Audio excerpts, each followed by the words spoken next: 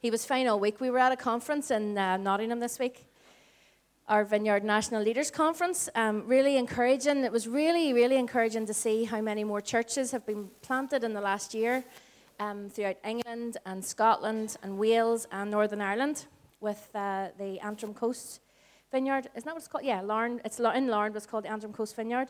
And hopefully one of those guys are going to be here this evening with us too, Andrea or Andy from that church. If you remember, we had them here last summer, and they spoke to us. So their church plant is underway and going well. And it's just so lovely to meet, together with family in a bigger context. Although it was rather big, and I'm definitely getting old because I couldn't cope with how many people were in there. There was about 1,400 people gathered at Trent Vineyard for that conference, and I just turned into this grumpy old woman, just like, too many people here, too many people. Can't get near the coffee, can't get near anything. Anyway. I repented of my bad attitude, and it was lovely. It was lovely to worship together and hear from God, be taught by some wonderful teachers. So I would encourage you, there's a great website called Vineyard Churches UK in Ireland, VCUKA. If you want to go on there at anytime.org, I think it is, if you go on there, you can find loads of talks from not just this conference that we were at this year, but other years. There's loads of resources on there. I really, really encourage you to go on there and have a wee look and have a listen to some. Over the years, we have had some phenomenal teachers come along to that conference. So can I encourage you to do that? Just go along. And because you just don't want to be listening to Jason and I. Seriously. You want to be listening to other voices and of other people teaching you as well, rather than just the two of us. So I encourage you to do that. So this morning, today we celebrate VCD's 15th birthday. Cheryl already, so well said. And God has been so faithful, hasn't he? He's been so incredibly kind over the past 15 years. And my introduction to Vineyard at the very start was in 1999, just after Micah, our second boy, was born. And we dandered into the Montague Arms in Portstewart. Anybody remember the Montague Arms in Portstewart? It was a bit of a dive, to be honest. It was pretty rough. Jason went the first week because I said, I don't know if I want to take a 6-week-old and a not quite 2-year-old to a pub on a Sunday morning. Now, not that I was overly religious. I would have been quite happy to go to the pub myself the evening before, but I just thought, what is there going to be for kids? How possibly could there be anything for children in a bar on a Sunday morning? So Jason came home and said, you have to go next week. And he said, I'll mind the kids and you go on your own. And I was like, no, I'm too nervous to do that. I'm not going in somewhere on my own. I was a lot more shy back in 1999. And we went together. And I can still remember like it was yesterday. I remember walking in to this room that was still smelt of the beer and the smoke from the night before. There was a pool table pushed over in the corner. There was a keyboard up in another wee tight corner, and there was a young guy with a skinny guy from Glasgow with a Bible in his back pocket. And as we began to sing these simple songs in this room that really I didn't really want to be in, the presence of Jesus just fell in the room like I hadn't experienced for a very long time. And my heart was captured. So the very first thing for me, when I think of Vineyard and my journey in Vineyard, when I think of this family, and we are just one family, and you know how often, if you're part of the church here, if you've been here before, you know how much we honor the rest of the whole body of Christ, right? But when I came into Vineyard, I just found this place of intimate, face-to-face worship with Jesus. No hype. There wasn't anybody sort of hyping us up and trying to get us whipped up into a frenzy to worship God. It was just absolute simplicity. And that completely grabbed my affection and my attention right from the beginning. It wasn't just the songs that we sang, it wasn't just the style, but it really was the simplicity of it. Just simple songs. One person on a keyboard singing songs. Now, she did have a voice like an angel, and given that right now, she had a beautiful voice, but that wasn't it. You see, some of you, like me, you've maybe been part of Vineyard for a long time. Some of you for a shorter time. And whether or not we are familiar with the style of worship here at Vineyard or not, you might have some questions. And some of the common questions we get when we talk about our style of worship and how we worship is, why do we sing so many songs? My question is, why do we not sing more songs? But that's a whole other thing. Why do people sometimes cry? Right? I get that quite common. When people come to church for the first time, they'll say, I don't understand why I'm crying. Why am I crying? And it's like, it's Jesus. You've just encountered Jesus. And he wants to heal your heart. And the Holy Spirit is here. And that's why sometimes our eyes leak in the middle of that. Or why do people wave their hands in the air and do that kind of thing? Or why do they bow down on the floor? Or when Jason's feeling particularly excited, he sometimes headbangs. Why does that happen? What's all that about? And I reckon that in the last 15 years, I didn't go back to fact check, but I'm pretty confident in the last 15 years, at some stage or other in each of those years, we have taught about worship. Because it is a fundamental of not just who we are as a Vineyard Church, but as who we are as a people of God. And sometimes it's been an instruction of how we worship, as in why do we raise our hands? Why do we do all those things? But this morning, what I want to talk about in this Anchor series, I want to look at the essence of worship. The very essence of it. The person that we worship. And why is it that we worship him? Turn with me to Exodus 4 if you have your Bibles with you. If you need a Bible, Annette will hand them out. I just assume now she's going to do that job. We all okay this morning? Yeah? Doing good?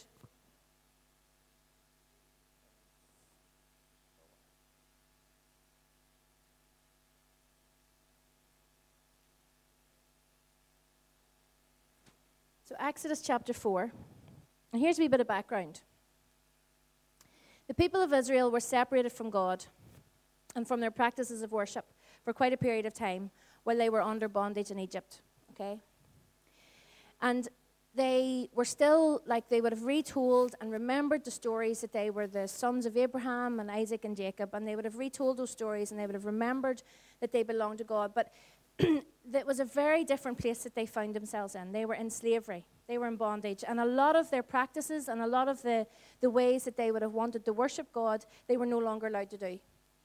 So they found themselves in a very different place. It would have been very easy for them to start to think that God had deserted them during that time. So here at the start of Exodus, we see God calling out Moses and giving him a couple of supernatural signs to prove to the people that he was God, that God was God, and that he was sending Moses to rescue them. So if we jump to verse 29 to 31. Moses and Aaron brought together all the elders of the Israelites, and Aaron told them everything the Lord had said to Moses. He also performed the signs before the people, and they believed. And when they heard that the Lord was concerned about them and had seen their misery, they bowed down and worshipped. Moses and Aaron tell them what God began to tell them, all that God had told them, showed them the signs, and it says they did what? They believed.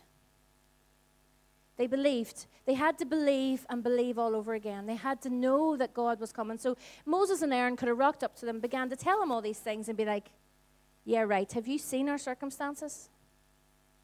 Do you know what it's like to be a slave? Do you realize that every year it feels like more of our freedom is being taken from us? And you're coming here and you're telling us that now that God has seen us and God remembers us. But there was something within them that was sparked. And I think that part of it was that the supernatural sign that Moses did. God had said to Moses, if we look back to the start of that chapter, he says, what is in your hand? In verse 2. And Moses says, a staff. And the Lord said, throw it to the ground. And as Moses threw it to the ground, it became a snake. And he ran from it. I too would run from a snake. Yep. Reach out your hand, take hold of its tail. So Moses reached out, took hold of the snake, and it turned back into a staff. Then the Lord said in verse 6, put your hand inside your cloak. So Moses put his hand inside his cloak, and when he took it out, the skin was full of leprosy. Then God said, put your hand back inside your cloak. Moses did, and his hand was completely healed again. So these were the miraculous signs that Aaron and Moses showed the people. And it says they believed. They believed. And then what did they do once they believed? They saw the signs that Moses and Aaron showed them that God had sent them. And they heard that the Lord was concerned about them, had seen their misery, and they bowed down and they worshipped. There's some of you this morning, and you need to know that God is concerned about you. You need to know that God is concerned about you. Sometimes you come to a place of worship like this morning, and it's like there's a block. It's like you come and you're so consumed by your pain and the genuine things that are going on in your life, and it feels like there's a wall between you and God. Well, I want to tell you this morning that for you to know that God is concerned for you, you can break down that wall. He cares for you.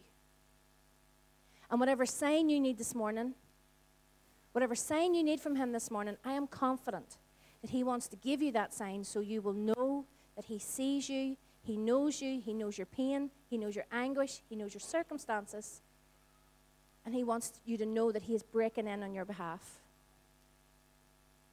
And then we worship. Does that make sense?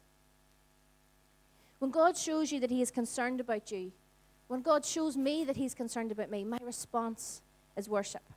When God moves on our behalf, we worship. When God moves when you weren't even asking him to, you worship. I'll tell you a funny story, right?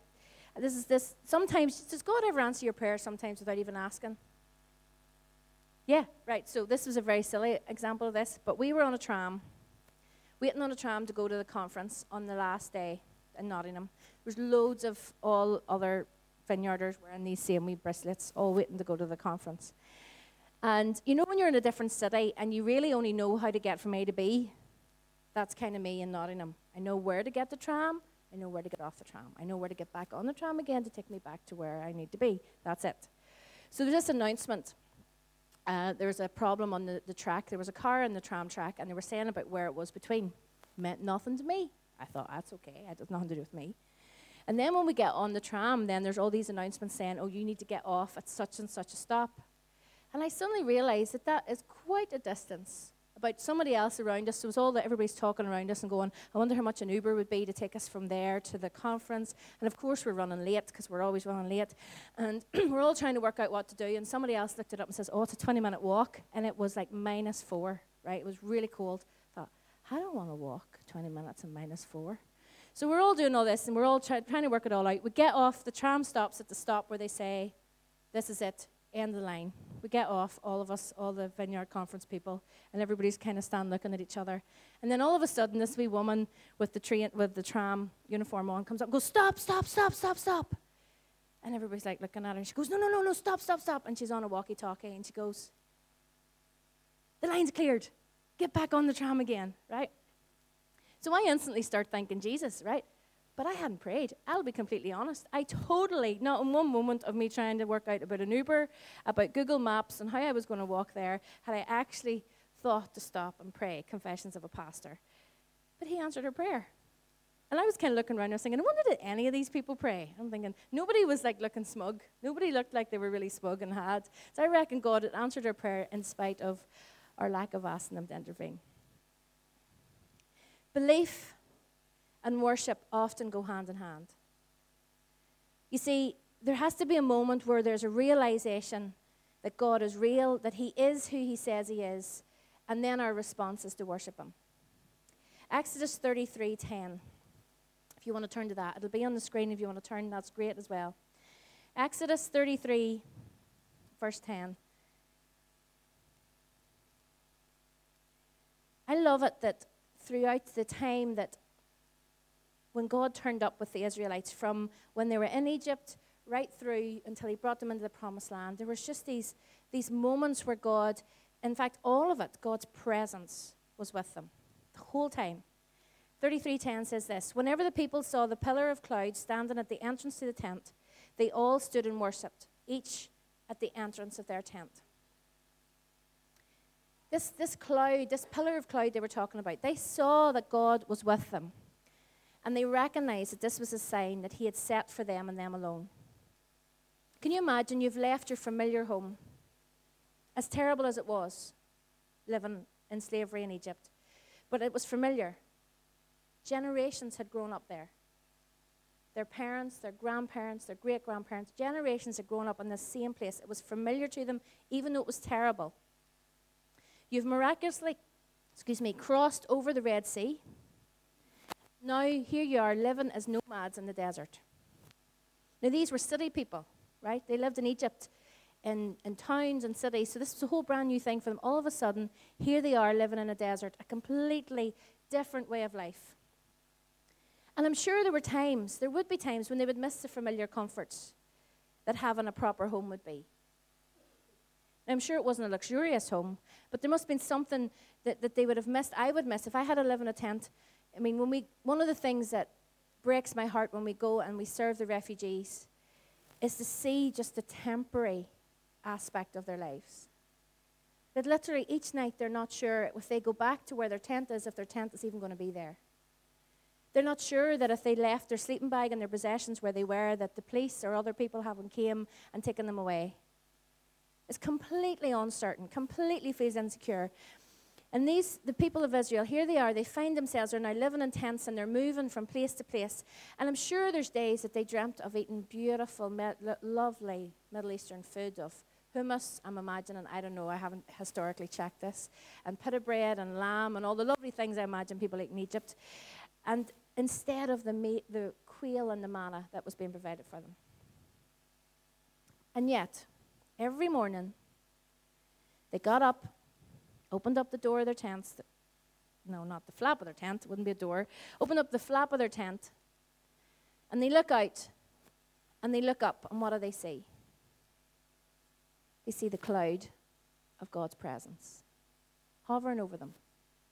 Every night before they go to bed, they're closing up the flap of their tent. They look up. And what do they see? The cloud of fire as the presence of God hovered over them. A visual, tangible thing for them to see that God is with us. Even in these changed circumstances, even though we're not totally sure where we're going, even though our lives have completely turned upside down, even though we're still hard-hearted and rebellious and all those things, God is with us. God is with us. It was a sign. No other people on this earth have ever had a sign from their God like this. God was setting them apart. He was saying, you are my people. I am with you, and I am going to tangibly appear in this glory cloud over you day and night. No wonder they worshipped. Could you imagine we walked out here this morning after church, and we looked up, and there was a glory cloud? Sometimes you hear of people seeing glory clouds, and I think, I'd love to see a glory cloud. Exodus 34, 5 and 8. Another instance. Then the Lord came down in a cloud and stood there with him and proclaimed his name, the Lord. And he passed in front of Moses, proclaiming, the Lord, the compassionate and gracious God, slow to anger, abounding in love and faithfulness, maintaining love to thousands, and forgiving wickedness, rebellion, and sin. Yet he does not leave the guilty unpunished. He punishes the children and their children for the sin of the parents to the third and fourth generation. Moses bowed to the ground at once and worshipped. In this instance, this is when Moses had gone up to Sinai for the second time to receive instructions from God, what we call the Ten Commandments.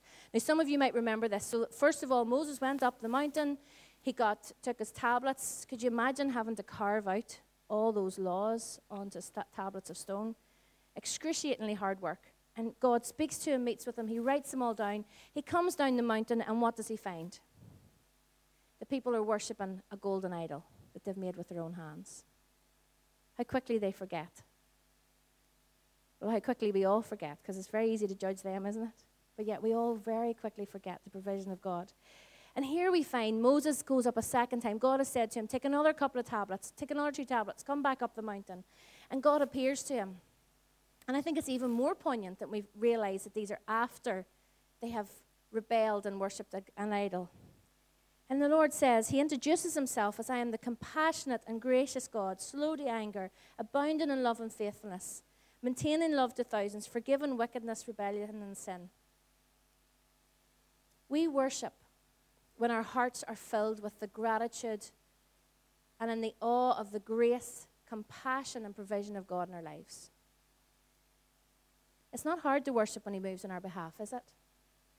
It's not difficult to worship God, to come to Him with humility and with pouring out all in our hearts when we realize what it is He's forgiven us for.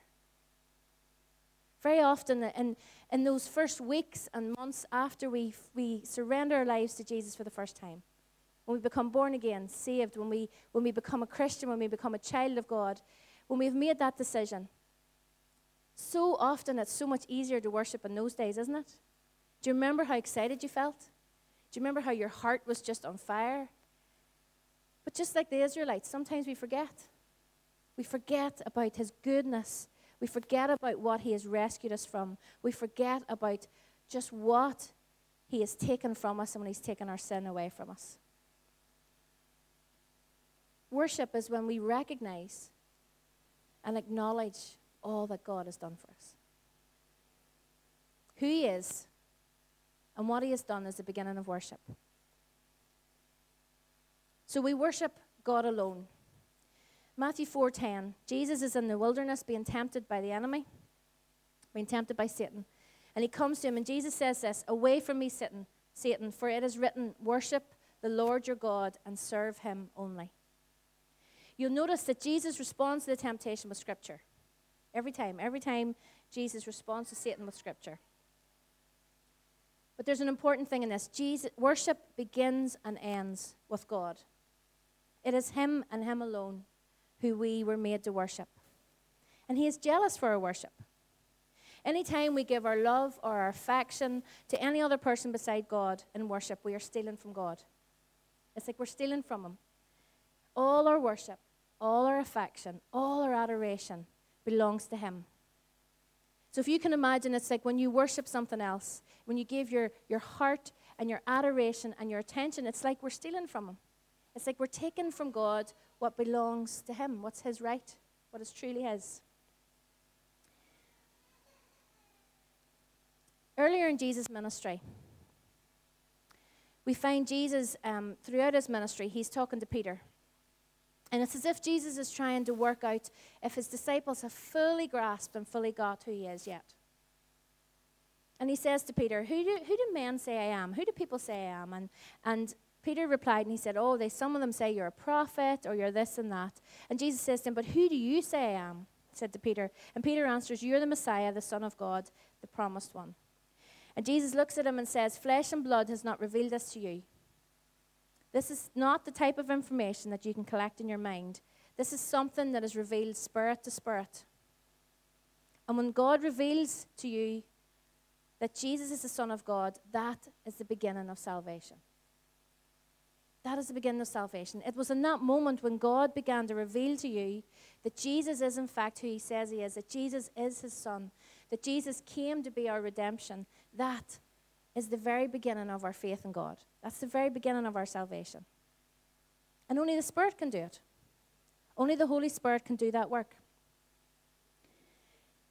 God's Spirit speaking to our spirit. Now Thomas, we find him, and Thomas was a little further behind than Peter. And these are the only two accounts we have. We don't know if Jesus went around all the disciples one by one and worked out where they were at and where they were in their faith and belief. But we see with Thomas that Thomas spent a lot of his time in disbelief. He spent a lot of his time verbalizing his doubt. So when Jesus rose from the dead and the disciples started coming back and giving these accounts of Jesus being raised from the dead after they'd seen Him brutally die on the cross, Thomas really struggled to believe. He struggled to believe it.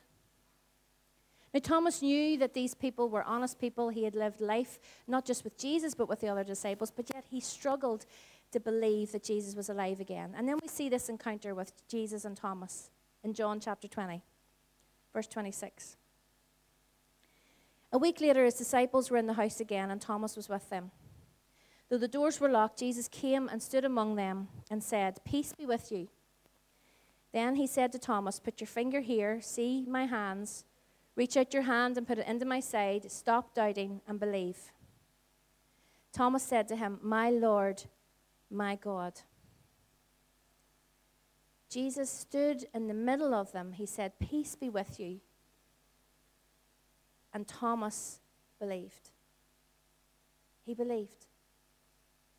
Thomas answered, "My Lord, my God." And that was a moment of worship from the bottom of his soul. The moment that you see and know and recognize God, that he is God, is the beginning of worship in your life. Secondly, we worship God on the grounds of his shed blood. It is the blood of Jesus that makes it possible for us to worship God in the way we do. It's the blood of Jesus that has opened the way for you and I to have an intimate relationship with God. We get to come right into the Holy of Holies, into the holiest of places, because of the blood of Jesus. He has paved the way. So when we bow our heads and we bow our knees, or we stand or we sit, or whatever way we physically reflect our worship, we get to come right into the Holy of Holies, right into the most precious place in the universe because of the blood of Jesus, because of his sacrifice. And when we understand these things and we come into his presence because of his blood, then we get to speak to the Father the very thing that God has designed us for. God has designed us to be worshippers. But it's only because through Jesus' blood that we get to come into that place. Hebrews 10:19 says this: "Therefore, brothers and sisters, since we have confidence to enter the most holy place by the blood of Jesus." We've entered into a relationship with Jesus, with the Father through the Son, because Jesus has broken the veil. Do you remember the veil in the temple? It has been torn in two, and we get to come right into the most holiest of place because of Jesus. And thirdly, we worship God by the Spirit of God. Philippians 1:1-3 says this: "Further, my brothers and sisters, rejoice in the Lord. It is no trouble for me to write the same things to you again, and it is a safeguard for you. Watch out for those dogs, those evildoers, those manipulators of the flesh, for it is we who are the circumcision, we who serve God by his Spirit, who boast in Christ Jesus, and who put no confidence in the flesh." Right back in the Old Testament, there was a symbol that meant that you were a birthright as an Israelite, and it was circumcision. And all the men crossed their legs. Right? So that at 8 days old, every male Israelite was circumcised. And this was a symbol of their birthright. This was a symbol to say, I belong to Israel. I belong to the God of Israel. In the new church, in the early days of the new church, there was this debate, an argument was going on between the new believers and the new church, between the Jews and the Gentiles, because Gentiles were coming into the church at the same time as Jews were coming to know the truth of who Jesus was and his resurrection. And the argument was this: do we need to now become circumcised? Do we need to then be able to show that this new birthright, this birthright belongs to us as well, being part of the people of God? And this is how Paul answers them. And he says, you're now circumcised in your heart. Your circumcision is that you are setting yourself apart in your heart through the Holy Spirit, and that is your identification as being a part of the people of God. It's not a physical circumcision anymore. It's a spiritual circumcision. And spiritual circumcision is really, it's when our hearts have been quickened to the reality of the person of God. Put very simply, it's when we fall in love with Jesus. That's when our hearts become circumcised. When we fall in love with him. See, this relationship with Jesus that leads us to worship him in spirit and in truth, it's not just saying a prayer and ticking a box. This is about a relationship with the living God. This is about falling in love with Jesus. Falling in love with him. And here's my, let me commend this to you this morning. If you want to fall in love with Jesus more in your life, the best way to do that is in worship. We come to him and we sing songs to him. And to be honest, the songs in a way are not irrelevant because we're singing truth, but they're like a vehicle for us to come into his presence. Because of his blood, we get to come right into the Holy of Holies, right into the most precious of places in the universe. We get to come before God face to face. And once we see him, once we catch a glimpse of him, we cannot help but fall in love with him. And it's the falling in love with him that's the circumcision in our hearts. That's our birthright. John 4:23. Jesus is talking to the woman at the well, the Samaritan woman. And he says, "Yet a time is coming, and now has come, when the true worshippers will worship the Father in the Spirit and in truth, for they are the kind of worshippers the Father seeks. God is spirit, and his worshippers must worship in spirit and in truth." Our worship of God is in and through the Holy Spirit. It is a work of Jesus and his shed blood.